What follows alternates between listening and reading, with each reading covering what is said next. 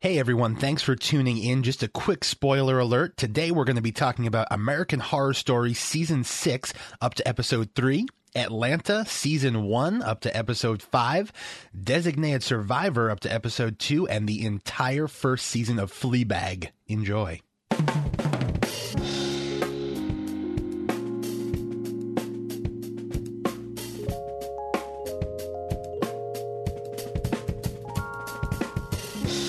All right, everyone, and welcome back to SCTV for ScreeningClub.com, where we break down the latest in television entertainment for you each week. I am back again with my two associates, my brother Chris and our good friend Mike. How's it going, guys? Going great. Not bad, not bad. Good to be back. Nice. You enjoy your week of TV watching? I did. Did you? Well, it was a mixed bag a little bit for me, but yes, I think I'll be happy to get into it. I jumped into a couple of things you guys clued me in on last week, so looking forward to it. So many shows, man, and Too many shows. so little time to watch them all. But I did my best this week to watch as many as I could. Yes. So many shows, yeah, and I feel like I did a pretty good job. Ironically, we'll start with one that I haven't watched, but I know that both of you watched the new Marvel show, right? Yep. Luke Cage, which is streaming, right? Yeah, it's a new Netflix show. New Netflix. Most of Marvel shows are on Netflix other than Agents of S.H.I.E.L.D. Okay. And you both watched it. Yep. Just this morning I watched it. Just the first episode. Just the first episode. Yeah. The first episode. Okay. One of 13. Mm-hmm. All right, so why don't we get some thoughts? There was a pretty good amount of hype surrounding this show, right, Chris? Yeah, for sure. So Marvel and Netflix, their team up there, they're doing something pretty innovative, I think, in the TV realm, where on the cinematic universe and the cinematic level, it's all the same universe, but you'd get these Iron Man 1, the first Thor, and there are these introductions to these characters, whereas in Marvel, you get an origin series. So Jessica Jones got her first season of her series, kind of introducing her character. Daredevil got his first season, introducing his character. But Luke Cage, the star of his own series, was actually in Jessica Jones. So we've seen a little bit more of him than usual, and now he's finally in the limelight, having his own struggles in Harlem. Hero for hire, as he's known. Interesting. So that's where we pick up? That's where we pick up. He's doing some menial labor. He's a reluctant hero.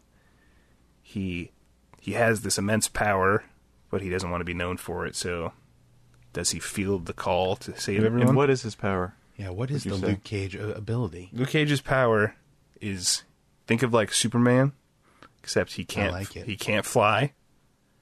He doesn't have heat vision. He's just literally a man of steel. Okay. He's super strength, and he's bulletproof, and all right, he can't get cut. Does he have a weakness that we know about, or we shouldn't? Not that I've seen so far. I think his weakness is what lies between the ears. And in the chest. Ooh, now wow. He's a Sounds like a sensitive horrible guy. He's a sensitive, heartfelt. Yeah, he's a reluctant hero. Yeah. So he's doing manual labor, you say, or what? Menial labor. The series begins and he's sweeping up a barbershop, talking to NBA. Why wouldn't a man like this be doing lifting large things? This sort of work. He wants to blend in. He doesn't want to draw attention to himself. Okay. That doesn't interest him. He just sort of wants to be a fly in the wall as he navigates his life in New York City. So to get into it a little bit on my end, you mentioned him in Jessica Jones, the show that came out last year, a show that I mostly liked. It was, by the end, I thought it had sort of exhausted its welcome. Yeah, exhausted its welcome, whatever. But and he was pretty good in that. He was a pretty interesting side character. Probably wasn't even the most interesting side character in the show. Yeah. So I had some questions at the time whether or not he could carry his own series. And in the one episode that I've seen, I'm still uncertain about that. I'm not so sure that the pilot did enough to establish him as this front and center protagonist that we're going to follow through a 13-episode season. Well, the thing about him, sorry to interject, is he's a little bit one note.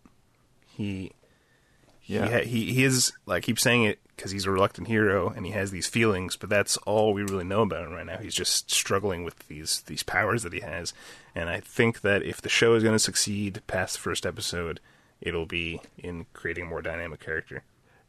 He's one note, but so is I felt so much of the show in general as constructed in the first episode. I didn't sense a single, like, three-dimensional character that we were introduced to in the first episode. Granted, it is just the first episode. There needs to be but I can see what some you're saying. time devoted to introducing these characters, but I just didn't get the sense that any of them were real, like, fully developed people. Even for a first episode, it seemed a little thin. Very thin. Yeah. I think the show does well in establishing the tone, the mood, the world, just sort of that gritty sort of almost blaxploitation-esque genre that the show kind of really delves deep into. But I walked away feeling little reason to wanting to continue. Ooh. Well, Mike, you started. Words. So, Marvel and Netflix's partnership, the crown jewel of that partnership is Daredevil. It's their most successful Netflix series. It's huge. It's on its second season as opposed to these, and Jessica Jones are on their first season. But you started it and you didn't finish it, right? Correct. Yeah, I only watched about 3 or 4 episodes of the Daredevil season 1. Not so much because I didn't enjoy what I was watching, mainly because there were other Netflix series that I preferred to watch, and that I never got back around to it. It kind of just got lost in the shuffle of all the other shows. But also, you're not like a huge Marvel fan. I've made no secret in the past about just how kind of exhausted I am by the oversaturation of superhero movies and now TV shows that are just being thrown at us literally like every single day, every week. I could get you have the Marvel Cinematic Universe, now you have the Marvel TV Universe, you have 3 or 4 other superhero shows on network TV, not to mention the DC Universe, the 20th Century Fox. Well, that's a good point that you bring it up. The X-Men series. I am a huge Marvel fan, and the way I am able to cope with all these Marvel properties on TV and through the films is that they're all interconnected. So the TV universe and that's not enough. The movie universe is all interconnected. It is enough for me because in the first episode, there's call-outs to the incident from the first Avengers. We're getting force-fed. The hours upon hours that you have to invest in these properties leading up to the big team-up version just doesn't feel worth the time, at least to me. That's another thing, Jeff. All of these Netflix shows are eventually going to combine forces in a Avengers-style Netflix series called The Defenders. But these individual series are not going to stop once they team up. They're just going to keep going. They're going to keep producing just like their the own movies, independent just like seasons. the movies continue. But listen, I'm like a Marvel head. I'm a big Marvel guy. Wow, so I'm the Marvel guy. And that should tell you how bad Agents of S.H.I.E.L.D. is that I don't watch it. Wow. Because I can't deal with it, how bad it is. Even though Ghost Rider is in this season, I'm very excited. But Ghost Rider should have his own Netflix show if I had my way. But my point, what I wanted to bring up is that, so all of these shows, they're all interconnected with the movies. It's all this one cohesive universe. And DC doesn't do any of that. And I know that Arrow's huge, Flash is huge on TV, Legends of Tomorrow is huge, and they have Supergirl too. They have Supergirl, which is going to be crossing over with The Flash, I believe, this season. Supergirl's a couple of the other CW Supergirl's changing channels. That's right. The show's moving to CW, and they're going to consolidate the universes together because they had a Flash crossover, but it was interdimensional because they were in two different TV universes. Whoa. It's a whole mess. It's an entire mess. How do you reconcile two different series, one in which Superman does exist, another in which he does not exist? How does that work? How are they going to fix it? It's probably going to fix it by them melding the universes together through some interdimensional nonsense. What a contrived nonsense. Yeah, and they're huge shows. But wouldn't it be great if Ben Affleck's Batman lived in the same universe as this Supergirl show? No, I think it would be. It would be interesting. It's interesting It's interesting in the same way as Captain America. They talk about Tony Stark in this Luke Cage opener. If I never see Superman as currently constituted in the DC cinematic universe again, it'll be too soon. But did you know that Superman's going to be in this new season of Supergirl? Casted a completely different actor version. Yeah, it's insane. It all feels like all those DC shows are a waste. Whereas at least there's something to build upon and something to pull out of and make callbacks on in this show. I don't know. It seems to me like a little bit of a weak thread, Chris. I don't know. Is that really enough to? You just have that thread running through. No. These shows have fun things going on independently. It's cool to have this backdrop and be in the same universe.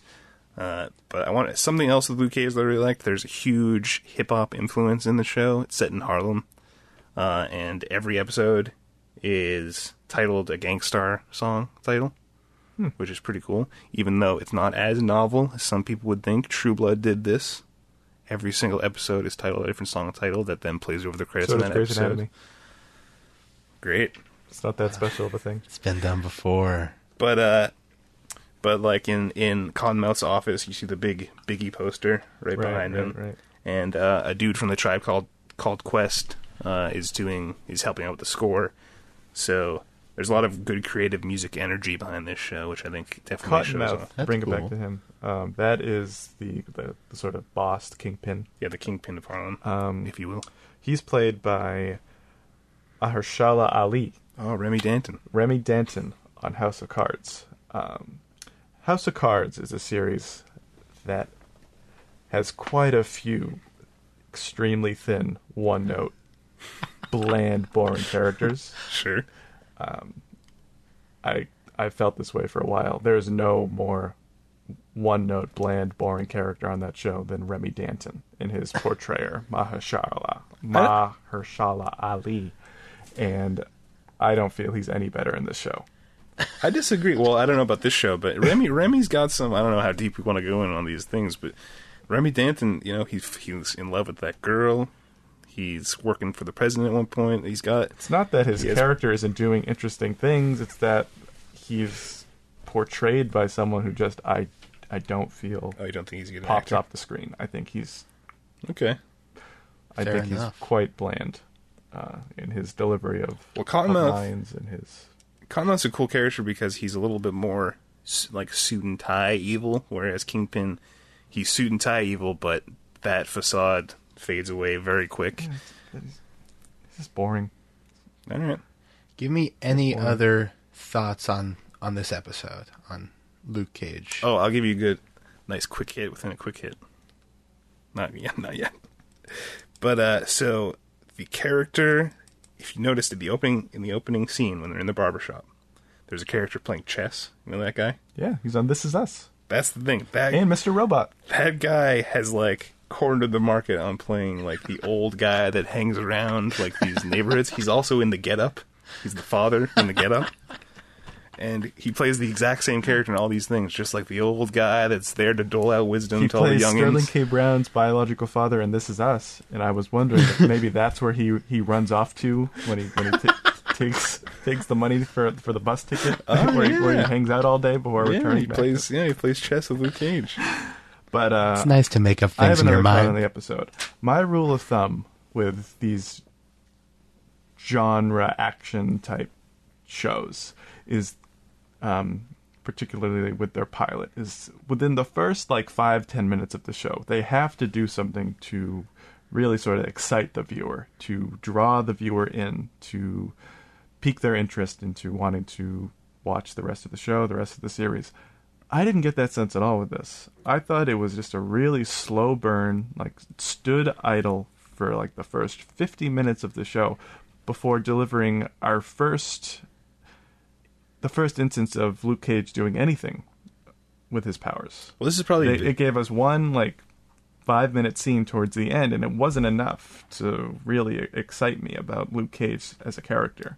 It might be presumptive, but I would wager that they are assuming that you already watched Jessica Jones and already were familiar with the character. This is its own show with its own style and tone, and I think it would have served it well to give us something like an action set piece. First fun action set piece in the first 10 minutes to really further set that tone for the rest of the show, and it didn't do that. Mm-hmm. I think it's a fair point, but you disagree, Chris? No, I agree. The pilot it didn't set the world on fire. It's definitely just like, if you like Luke Cage, here's a little bit more Luke Cage, and then. But I'm confident that it's going to flesh out the world, and more than anything, I'm excited to see what sort of who pops up. Is the Iron Fist going to? Is the Iron Fist going to pop up? I already saw Rosario on the cover art. Okay, yeah.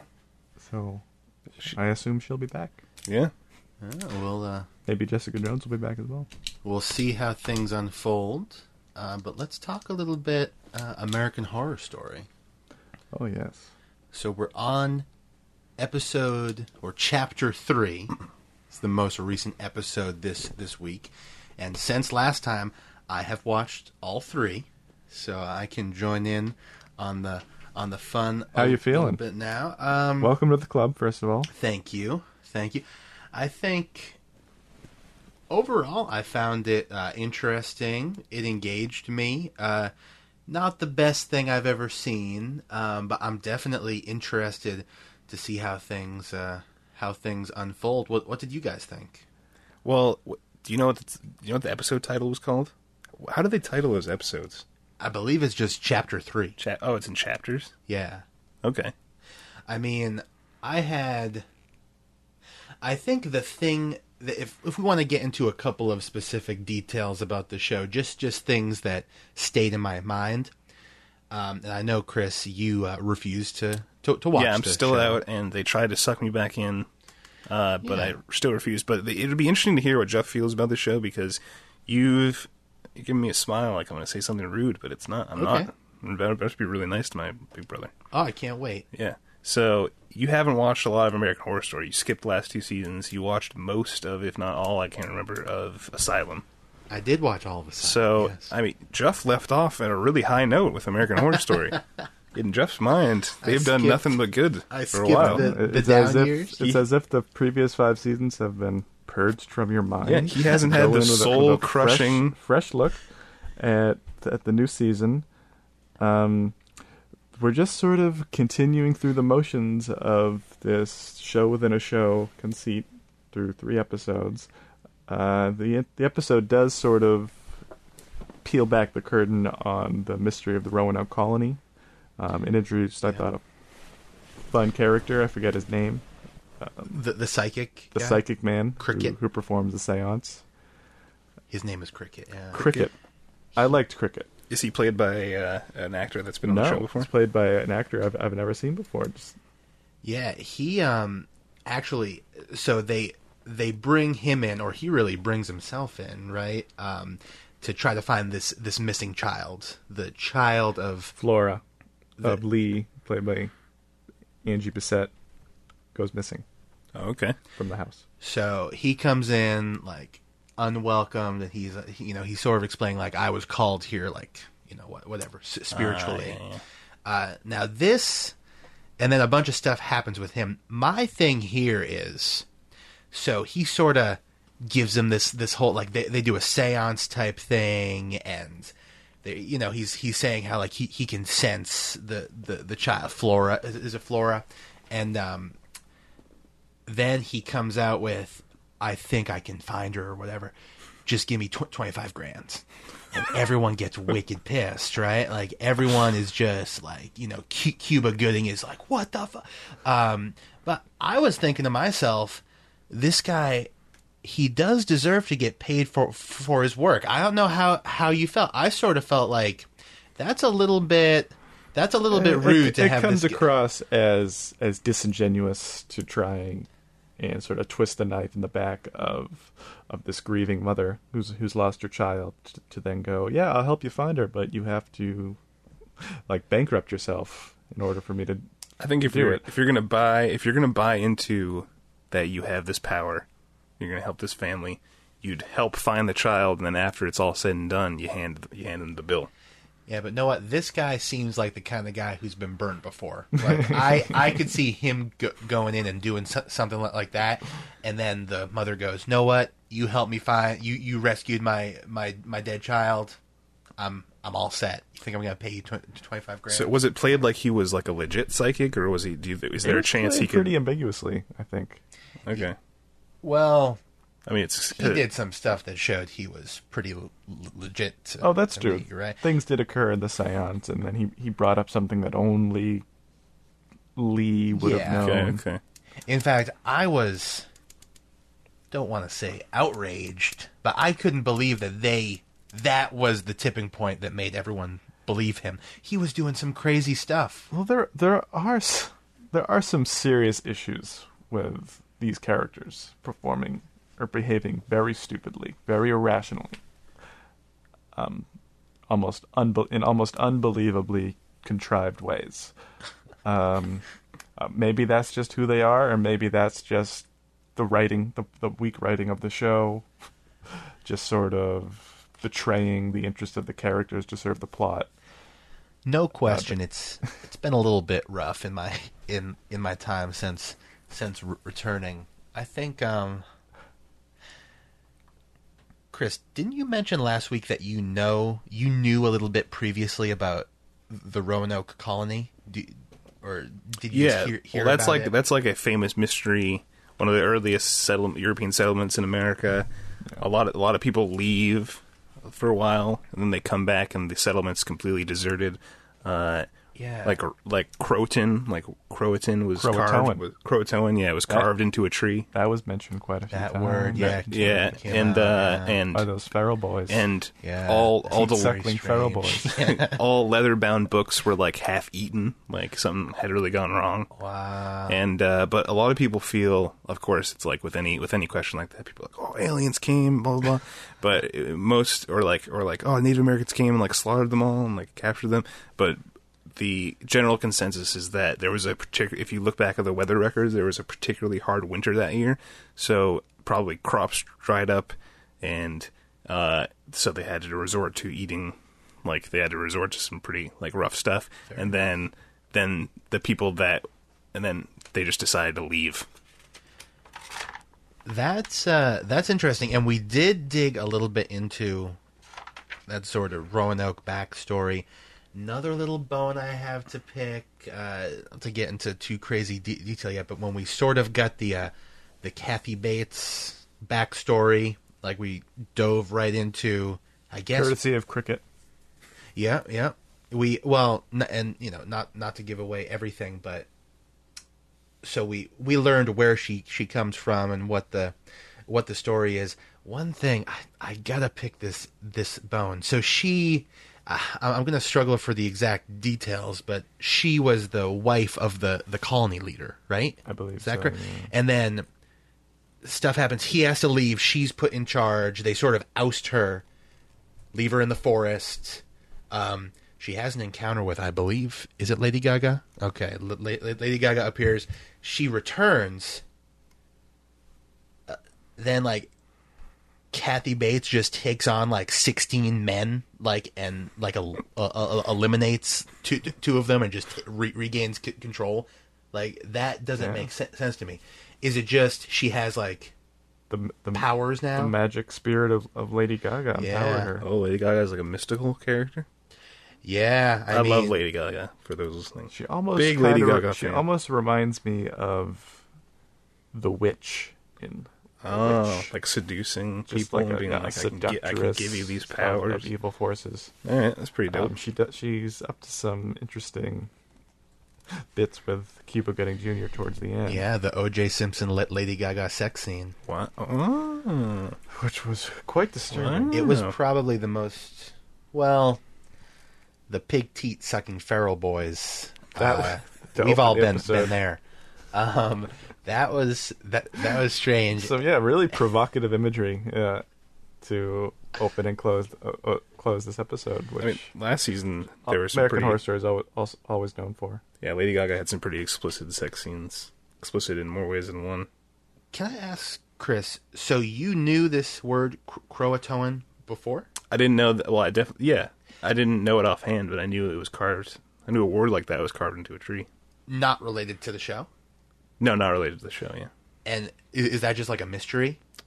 Yeah, just at that colony when they came back and looked at the deserted place, in the tree was carved. Okay. That's interesting. And I mean, I enjoyed this. I'll say of everything I watched this week, it was not my favorite. But yeah, I was pretty engaged. I'm looking forward to it and what's going to happen. I do want to raise I suppose, popular fan theory that's sort of circling the barrels of the internet. Can't wait. That I've read. Ryan Murphy in an interview mentioned that the first 5 episodes of this season are going to sort of serve as like the first part before the season sort of turns on its head into its next phase. Ooh. 5-part episode could each correspond with the first 5 seasons of the show. Now there is some evidence to back this up. The first season of the show, Murder House, about a family moving into a haunted house and being preyed upon, fucked with by ghosts. Yeah. Murder House? Very much. Well, the first season didn't have a subtitle. It was just been retroactively titled Murder House. Very much in keeping with what we saw in the first episode of this season. Second season, Asylum, where we got a lot of mistreatment from the caretakers of the asylum staff with the residents of the asylum. Episode 2 of this season, we see nurses abuse elderly patients in their elder home. At season 3 of the show, Coven, about witches and magic and such. We get the seance, we get cricket. Very interesting. Very supernatural, this past episode. Season 4, Freak Show. Yep. We'll see what episode 4 of this season has in store for us. I think if we get some Freak Show-esque happenings in episode 4 of this season, we could really be onto something here. In episode 5, they decide to leave the house and go stay in a hotel for a night. I could totally see that, though. Yeah. It all makes sense. They're fed up with all the goings on in the house. Man, yeah. Ugh. I don't share your Lady Gaga love. I just want to say I do love Lady Gaga. I think she's a national treasure, but so far, you guys have only served to harden my resolve to not watch this show. You hate Lady Gaga, huh? The second we said she was involved. No, it should really comment on how bad the show is if my love for Lady Gaga can't drag me to watch it. All we need is a thread from the Marvel universe and... Yeah. Chris will hop back. Hey, even I have standards with Marvel. I don't watch Agents of S.H.I.E.L.D. I didn't watch the other one on cable. Fair enough. We'll catch back up. Agent Carter. Yeah. We'll catch back up with American Horror Story, but let's move on to one that we've all been watching, and that's Atlanta, FX show.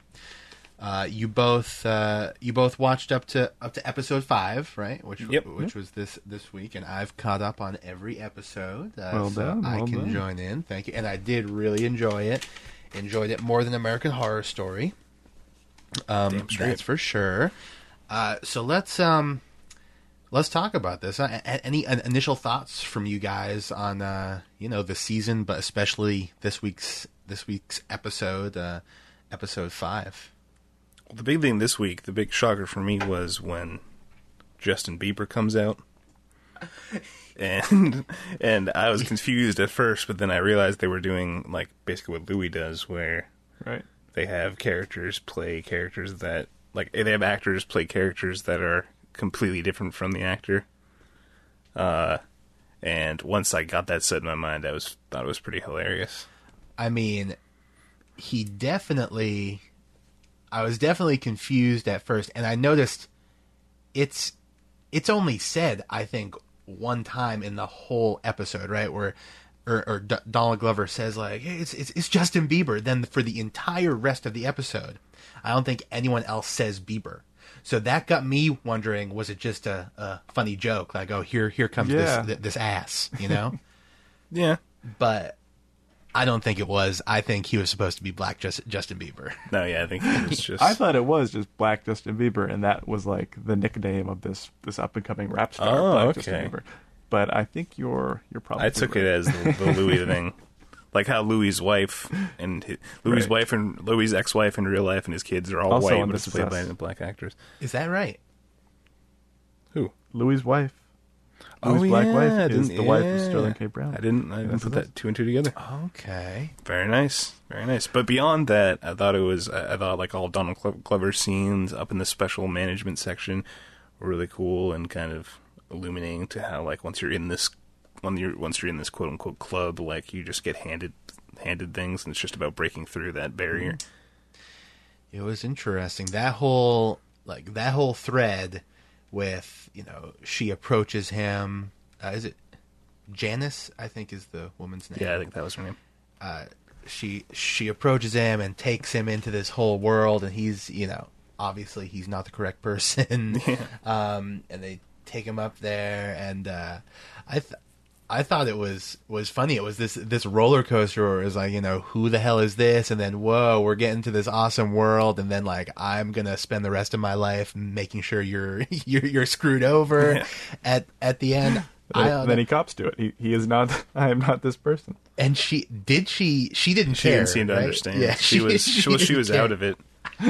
But I mean, he made connections though, which made me think that in future episodes things are going to kind of escalate for him, because he got cards. He got, like, people said they were looking for his sort of thing, and then they would think about him. And he was saying his real name to them. Yeah, so I assume in future episodes, we're going to start seeing. That's true. More and more.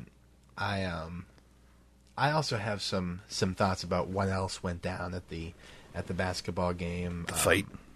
Yeah, the fight. Paperboy and Justin. Just so funny. All of their scenes together were terrific. Again, that actor that plays Paperboy is such a revelation to me. I think he is the star of the show, in my opinion. Yeah, and he did not disappoint. He's really good. Of course, our friend Brian Tyree Henry, playing Paperboy. I thought it was funny. First of all, shout out to Urkel on the basketball court. Did anyone see him? Hell yeah. Urkel was the man who tried to talk Paperboy down. This all happened in the span of like 5 seconds, of course. But that, I think, goes a long way in the acting skills of, what's his name? Jaleel White. Jaleel White, who tried to talk Paperboy down. And then the whole, hilarious fight thing happened. And then I think, as the show seems to do, there was some commentary on, clearly Justin Bieber was being, I think there are a lot of lines to draw between, like, crazy period Justin Bieber, when, like, real life Justin Bieber, when he was doing a bunch of crazy shit. Like, that is what we were seeing here, like the evolution of Justin Bieber over the bed of this 130-minute episode. Yeah. And but then I think, the whole ending with Justin Bieber comes out and gives, like, the half-hearted, like, BS apology, and then sings his his stupid song. Yeah.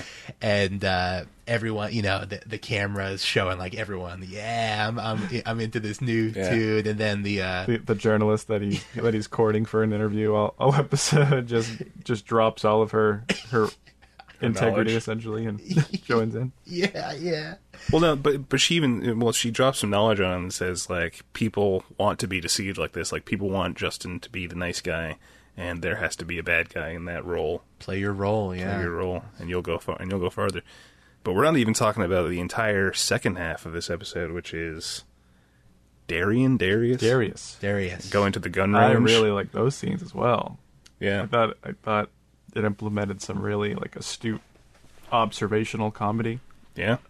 At the shooting range, and there's this perception that you can't bring any harm whatsoever to dogs, to animals, but shooting at targets made to look like actual human beings is okay. Yeah. Darius is so intriguing to me. Like, he might actually be my favorite character. I think he's got... I want to know what's going on, Yep, I'm with you there. Yeah. And that...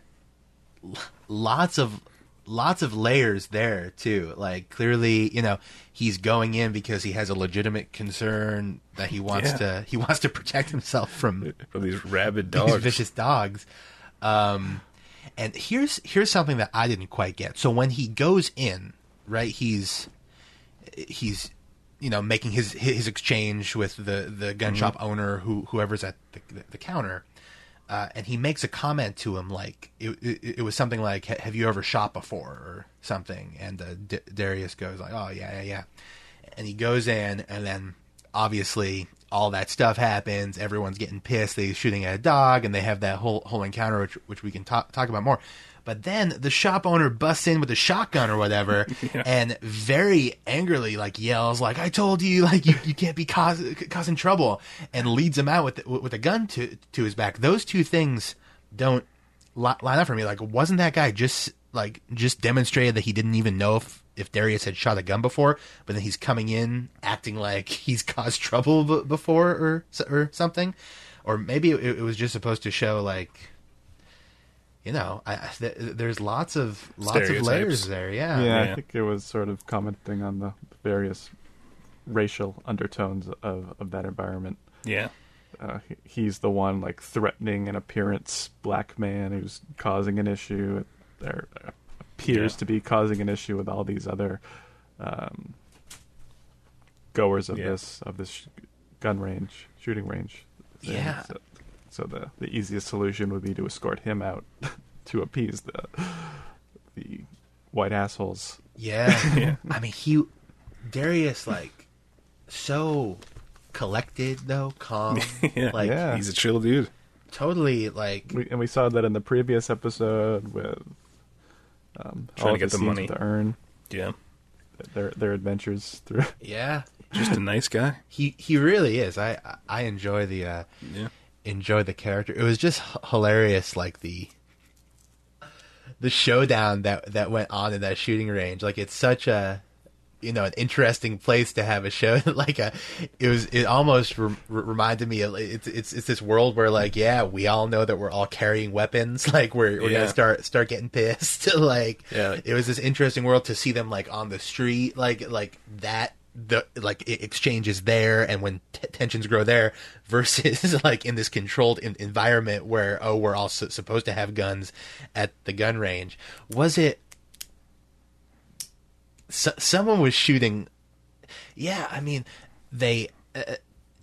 I think it was a good point that Darius made. Like, why do you shoot a picture of a person? And I can't shoot a picture of a dog. Like, it's worse to practice shooting an animal than to practice shooting a person. I also found the line funny when the guy was complaining about the dog poster. He was like, hey, you can't be shooting a dog. My kids could be here. That was good. My kids could be seeing that. That was Never good. mind me shooting a target in the shape of a human being. That's okay. Lots of stereotypes in that scene, and then the two guys come out in support of Darius. And, at first, he seems very thankful, but then sort of Wants to calm things down a little bit. Any other thoughts on how about this episode or moving forward? What you're looking forward to with just Atlanta as a whole? I think something that's really really comments on how good of a. I know Donald Glover probably didn't write all these episodes, but as the spearhead of the show, it really shows how selfless he is, how little he is in these episodes. Yeah. If I was making a show where I was the quote unquote main character, I probably would have a lot less self-restraint, and I'd be in way more of the show. That's very true. There are whole halves of episodes that don't even mention him, which I think it shows the maturity of a writer and director if he is doing that Donald Glover has. Yeah, absolutely. I think he's doing a terrific job of really showcasing this world, this universe, these characters, and everyone, to contrast with Luke Cage, everyone in this show feels like a real three-dimensional, vibrant person. Yeah, that I really do enjoy spending time with. And I don't know what to look forward to on the show, because every week is just a different showcase of a different character or a different storyline. So every week it's completely up in the air, but it's very, very exciting all the same. You know what? It's been great. I'm glad you guys got me into it. I'm looking forward to things unfolding, you know? That's why you come to Screening Club for good. Oh, God, sorry, I got a stomach problem. Having today. SCTV, you come for the best opinions on what shows to watch that you might not have known were on TV. Although we differ a bit on AHS Roanoke, but you know, that's fair game. You know, sometimes we disagree, and that's okay. Let's move on to some quick hits. Let's talk a little rapid fire about other stuff we've been watching. I know me and you have been watching Designated Survivor. Oh, right? yeah. Right, Mike? Oh yeah. Yeah. So I This is the episode that Jack Bauer got his groove back. Yeah. I would say. Give me your thoughts, please. I thought it was a pretty worthy follow-up to a pretty average pilot of network drama. Parts of it I really liked. Parts of it I could certainly do without. I don't understand why we're spending even a second of time with his cliched, shitty, rebellious teenage son. Like there's so much going on the show that we could be spending so much more time with, and yet this show still feels the need to sort of serve that aspect of it. Why do we need it? It doesn't need to exist. That character serves no purpose whatsoever. He already has the daughter, the young, cute, rambunctious daughter, to sort of showcase his humanity. Why do we need the rebellious son? Why does he need his own storyline in any way? I think, now, I'm not sure if this happened in the first or second episode, because I watched them both this week. But there's this really, to me, awkward scene where, like, it must have been the first episode, where the son, the Secret Service goes and finds the son, and then episode 1, I believe. Okay, and then they get taken to the White House, and the son is sitting in the White House, you know, just like talking to his sister, you know, talking about sitting on that bed, and you know, it seems like it's going to be a nice, like, older brother, you know, consoling, or you know, because it's a crazy thing that's happening. But then I see Kiefer pop out in the background. Do you remember this? And then so he pops out in the background. He's like looking out of the bathroom into the bedroom where they're talking, and they can't see him. And just really awkward to me. Like, he's just like weirdly standing there, like smiling, sort of. That's my boy.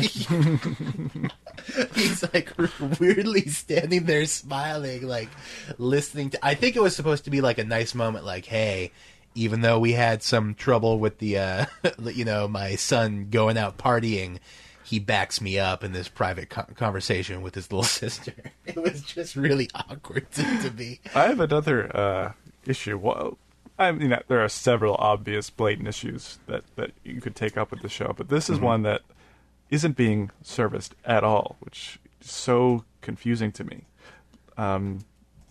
is the fact that just like 24 hours prior to this cataclysmic event, there was another family, another president with his own wife, his own presumably children, living in this house, living in the White House, that have now presumably been eviscerated by this cataclysmic event.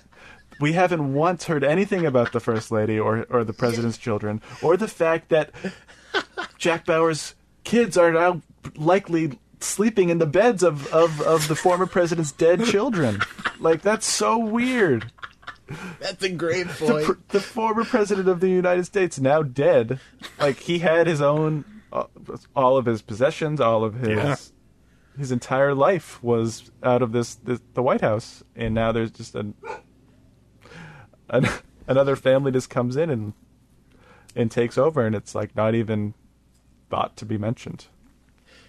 Yeah, it's it definitely is. I mean, it's really difficult to know like how would people really deal with a cataclysmic event like this. So there's really not a lot of prior standards for on Homeland and Mr. Robot. Like, there are these catastrophic events that happen, and on both shows it feels like they take a page out of basically 9/11, where they have on Mr. Robot it's 9/9.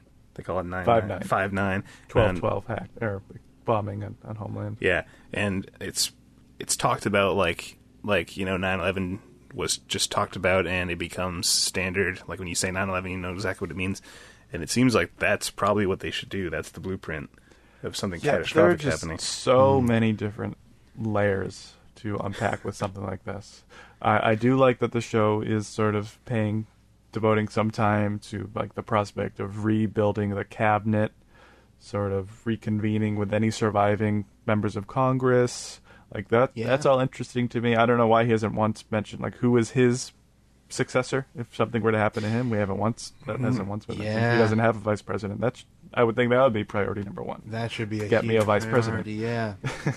I mean, yeah. There's lots going on, and we'll definitely. It's just like the show asks these enormous questions, but only pays like the surface level devotion to answering them. Like it doesn't dive deep enough, I think, into really like understanding what something like this, how something like this could occur in. I think that's a very good way to put it. Even so, it's interesting to me. I'll keep watching, and we'll follow up. I'll keep watching. Chris, can you give us a little quick hit on Fear the Walking Dead? Yeah, I just wanted to bring it up before the season ends. It's ending in a couple weeks, I think. And Fear the Walking Dead is obviously the spin-off series of The Walking Dead, and it's had a troubled past last season, and season 2B just came back, and it's so far has been marginally better, but it's still set in this malaise of just repeating things that happened in The Walking Dead philosophically, and it's I gotta break it to you guys. I'm not sure if I'm gonna be back for season 3. Wow. Yep. It's gotten to the point in the timeline where, the novel thing about the first season is in all Walking Dead related media from that universe, we hadn't seen what happened right when the outbreak happened. In the original series, Rick, the main character, wakes up out of a coma in a hospital like 8 months later.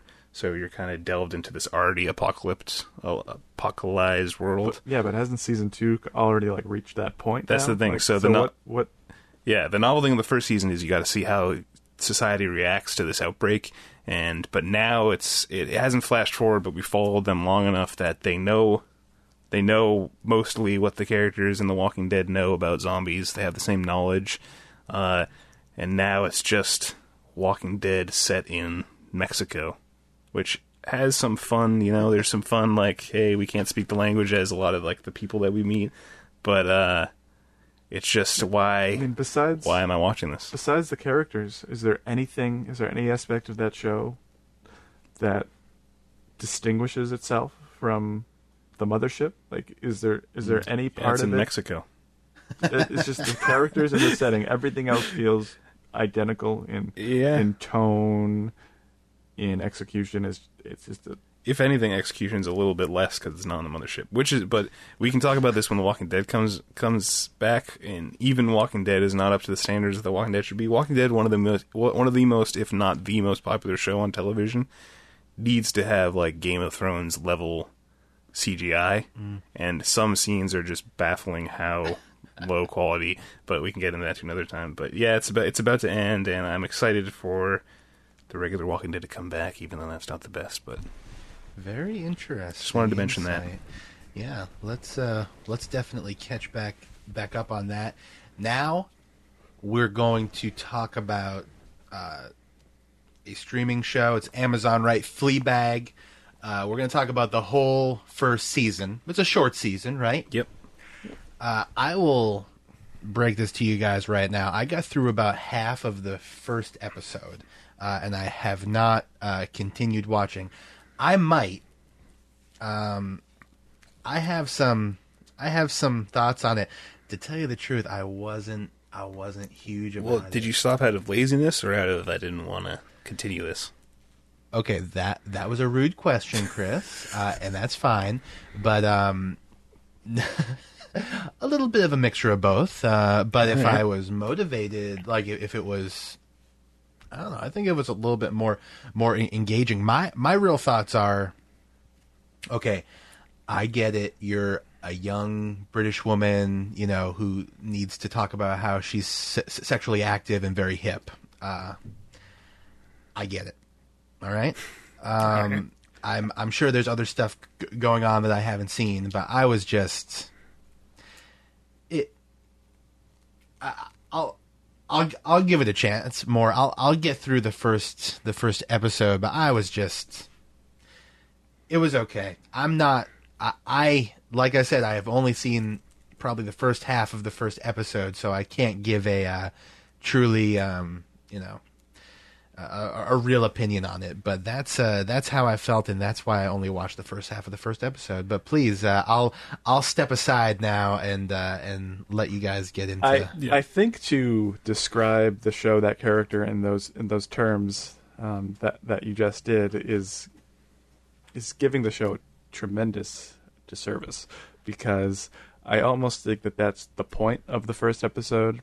As we first are introduced to this character, we're meant to believe that she is this one person, but over the course of the 6 episodes that we see, it sort of slowly peels back the fact that she's much more interesting than that. She's much more... she's a lot more going on than that. She has a lot more going on in her life that we ultimately would assume.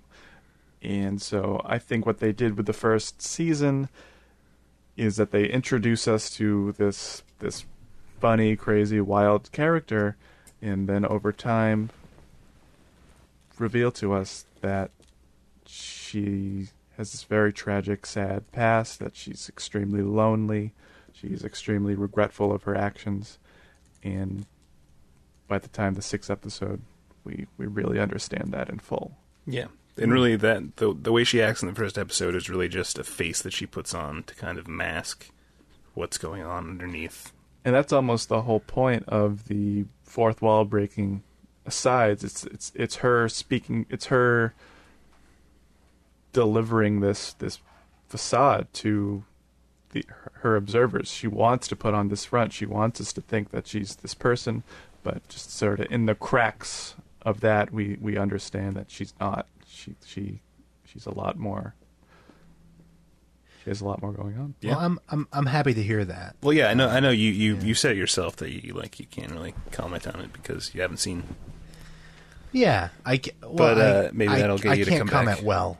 I of course can comment and did, and you saw how that turned out. Oh, great minds think alike. But yeah, it's true. It does sound like it sort of peels back and becomes something much better than what I was seeing. But let me get on to like the season as a whole. It's so interesting to have, like a half an hour series, only 6 episodes. The show really moves at a breakneck speed. There's no filler in the show, which I found kind of refreshing and kind of like it was over too quick for me. What do you think of the season as a whole? I really liked it. I thought the first half was extremely funny, extremely insightful, and the second half much more sort of in the middle of this grief-stricken character. Mm-hmm. We really, I just really sort of was taken aback by her experiences and how the show dealt with them, and I walked away really, really satisfied with it. Yeah, during the latter half of the season, when you start seeing more frequent flashbacks to her best friend, that's when it really started setting in just how close they were and how tied her life currently is. They were co-owners of that cafe. It really it sheds new light on that character, and it kind of recontextualizes her, and it puts a even more like sour note on the stuff that she ends up doing that ends up hurting her in the end, like all of her outbursts that happen. But also, it's genuinely funny. It is, and it's occupied by these really fun characters. The sister, the stepmother, the father. They all have their own motivation going on, and it's just really funny to see our main character, the protagonist, is sort of thrown into the middle of this life with these people, and seeing how she sort of makes the best out of it or makes the worst out of it, however you see it. The episode that takes place at the silent retreat, I thought was really sort of the turning point of the season. Yeah. There was that line that she delivers towards the end of the episode when she's sitting outside with that banker who had from the first episode previously been horrible to her. Yeah. And they're talking, and he's talking about how all the things he wants in life, to be a better man, to be a better father, to be a better whatever. And then we cut to her, and she just says, all I ever want to do, something to the effect of, all I ever want to do is cry. Yeah. And I thought that was probably the most telling part of the series as to what she was really going through. Yeah. Now, is there a definitive ending? Are we left on a cliffhanger? Now, I don't know about you, but it's weird for me to say, but I think that she definitely should have committed suicide at the end.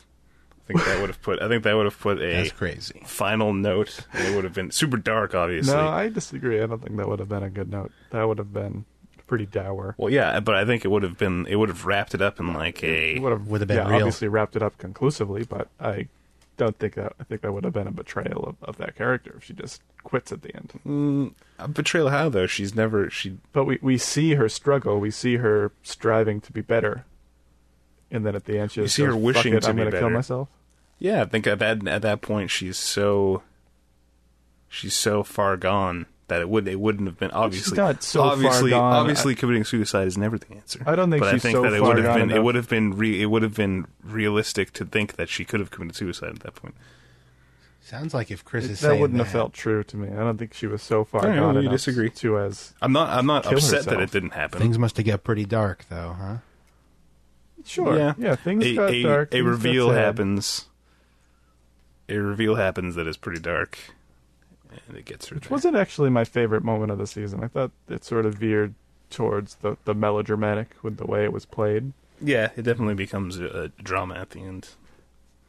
But yeah, it was just a really, really fine show. Yeah, And I would love to see it back for a second season. have you heard if it's going to come back? What? Have you heard if it's going to come back? Yeah, I actually listened to a podcast with Phoebe Waller-Bridge of The Ringer, Andy Greenwald podcast, and she said that she's sort of in the midst of deciding whether or not to bring it back. Well, that's cool. It seems like it's sort of up to her whether she has another story to tell, and that she said if she were to bring it back, it would be something radically different than what we got That's this cool. season. I would just really love to spend more time with that character. The weird scheduling thing about these BBC shows that are on American streaming networks is the way it at least works with Netflix with like Peaky Blinders is they have to create the series for the BBC. It has to all air on the BBC, the entire series, and then that time period, and then it comes on the Netflix. It could be a very long time. Probably will be close to another year. Interesting. Probably more like 2 years. They have to make it, then air it. Because currently she doesn't have a second season in the works, so that'll take some time. Yeah. So, but it's a great show. You should definitely watch it. Let's just go over what we're going to be talking about next week, what we're watching this week, just so we can talk about it. So for next week, we're going to keep talking about American Horror Story. We're going to keep talking about Atlanta. We're going to start watching the new HBO, right? Westworld. We're all looking forward to that. So we'll talk over the first episode of that next week. And then we're also going to do a nice talk about the third season of Transparent. Yes. Yep. Anything else? And Ash vs. Evil Dead Season 2 comes back. Neither of you two watch it, but I'll at least mention it. Do a little quick hit. Yeah. As will I with Shameless, which comes back tomorrow night, Sunday. Very cool. And as always, very nice talking to you guys today. Mike, where can we find you online? You can follow me on Twitter at linguistics_. And Chris? Follow me on Twitter as well, at thatmorris, ThatMorris. And for me, since I do not have an active Twitter, you guys know that, right? Because otherwise you'd definitely be following me. Yep. Right. You can find me, therealjeffmoore.com. Come and check it out. Other than that, thanks again for listening, and we'll be back next week. Thanks a lot. Bye.